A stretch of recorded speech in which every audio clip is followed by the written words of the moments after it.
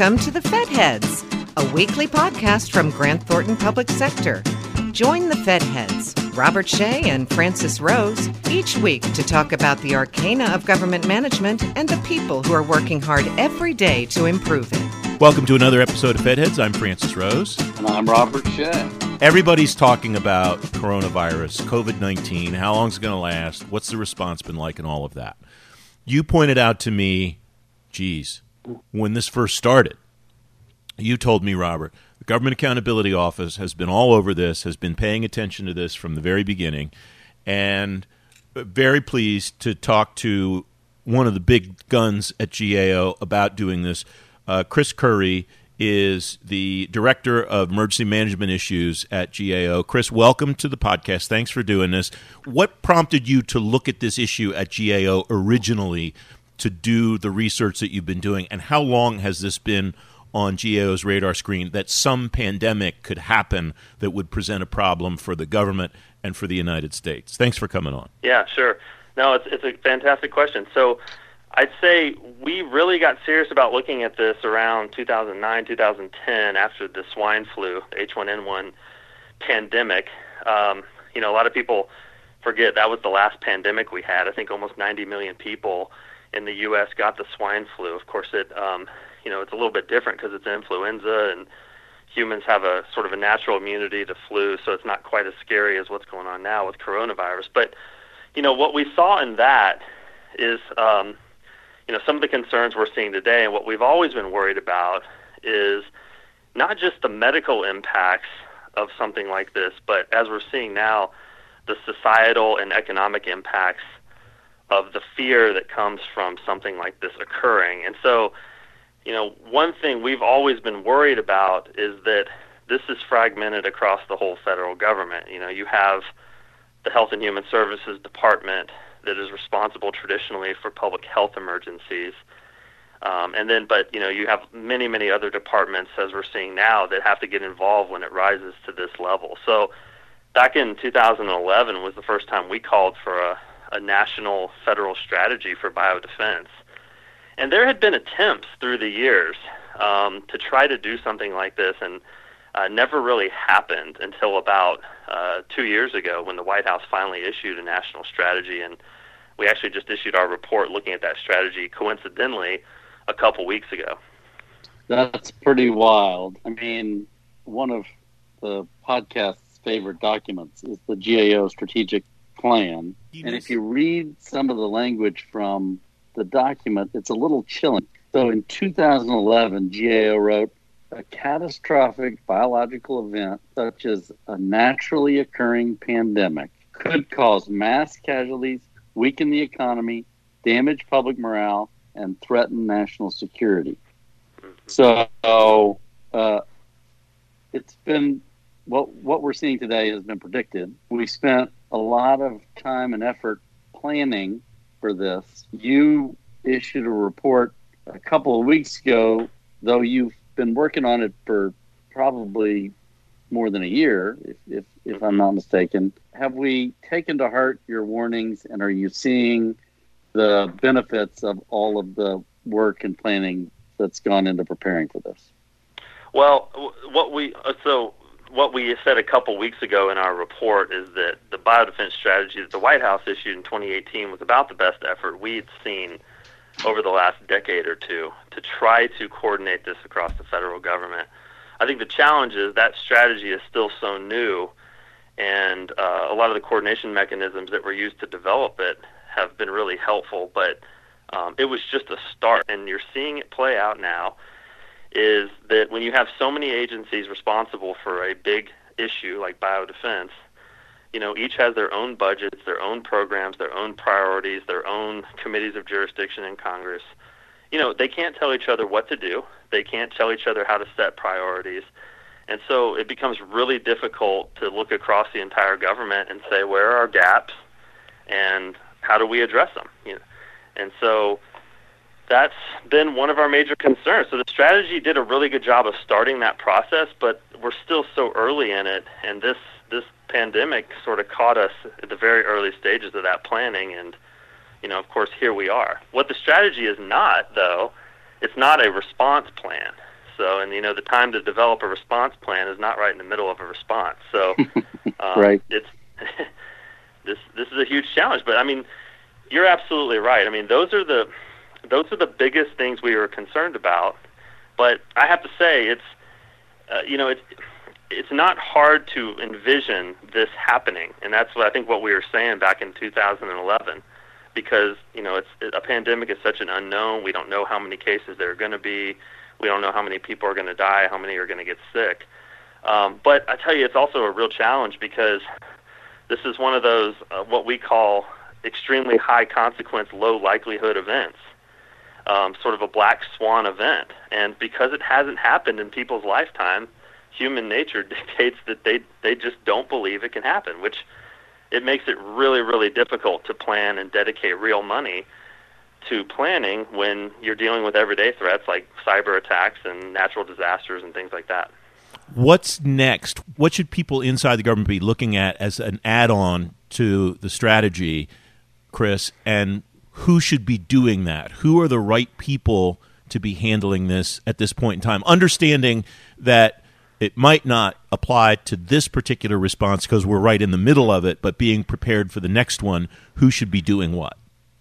Well, that is a great question. So what's going to happen next is a lot, because like watershed moments like this, like 9/11 or like the Hurricane Katrina in 2005, for example, unfortunately these real-life events get everybody's attention, and everyone starts focusing on how do we start managing and preparing for these types of events better. So, for example, after Hurricane Katrina, something similar happened. At the federal level, we did not have sort of set laws and policies around who is in charge in a response, who can tell each other what to do, what monies do we use. All of that was not very well defined, and there was comprehensive reform that came after that to fix a lot of those problems. And so I think what's going to happen next is Congress and the rest of the federal government are going to look across this area and say, well, clearly what we've been doing to prepare for this, a public health emergency and a pandemic, has not been enough, and we need to start, doing a better job of planning it. So I think there's going to be a top to bottom sort of review looking at the whole structure around planning and investing in public health preparedness. This will be hard to predict, but right after 9/11, the focus was on creating the Transportation Security Agency. So we were focused like a laser beam on protecting this very, very narrow slice of our society, which is preventing dangerous objects from getting on airplanes. When, of course, the protections need to be much broader. Where do you see this landing? A narrow slice on coronavirus, or do you really think the enterprise will take to heart the really broad coordination that needs to go on in response to something like this? Well, I think what we've seen in recent years, and it's not like there haven't been scares, right? We had, after H1N1, we had SARS and MERS and Zika and Ebola, but those were pretty much offshore threats. I would call them things that were really scary, that we were worried were going to come here in the U.S. and in some cases like Ebola and Zika, they did, but just only on a really limited scale or only for a really small amount of time. So nothing like this where it's impacted us domestically so much. So I think every single aspect of our lives is going to be looked at in response to this. For example, surveillance is a huge piece of this. Like when I say surveillance in the bio context, monitoring both overseas and domestically new and novel diseases and then taking actions quickly to try to mitigate them or address them. I think one of the things this shows us, and this is something I think we and others have always predicted, is that in our global world, these types of things are almost uncontrollable for getting into your borders. But I think this is going to raise a lot of awareness about what are we and other countries doing to surveil for these new diseases and then taking very, very quick action to address them once they're identified. And I think this one certainly caught us off guard. But the scenario for people in public health and that work in this area, this scenario is not outlandish at all. I mean, we might feel like we're in some type of science fiction movie, but this scenario is not totally outside the realm of possibility, and now it's happened.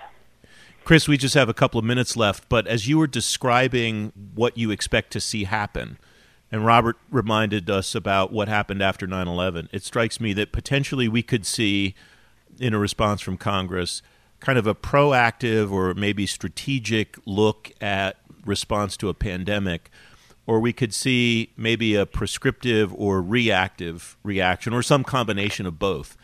What would make, do you think, for the effective elements of a strategic or proactive response, not just in a strategy like the White House laid out, but that really has the meat of legislation and money behind it? Yeah. Well, that's a great question, because, I mean, it's hard to, I mean, we live in a world with so many threats, and so many risks, and it's really hard to predict and know where your focus needs to be. I mean, but one of the things, I've been working on Homeland Security issues since 9/11, and one of the things I've noticed is that just about the time we think we get a handle on one thing, something new pops up. Post 9/11, Hurricane Katrina caught us off guard and reminded us, no, we need to be worried about natural disasters too. You think about cyber attacks, and now we're worried about cyberspace, and now it's pandemics. I think one of the things, and this is something we've said a lot over the years, is the federal government in blue sky days, when there's not a disaster or not something like this happening, provides a tremendous amount of funding and resources to local governments for preparedness, to build their capabilities.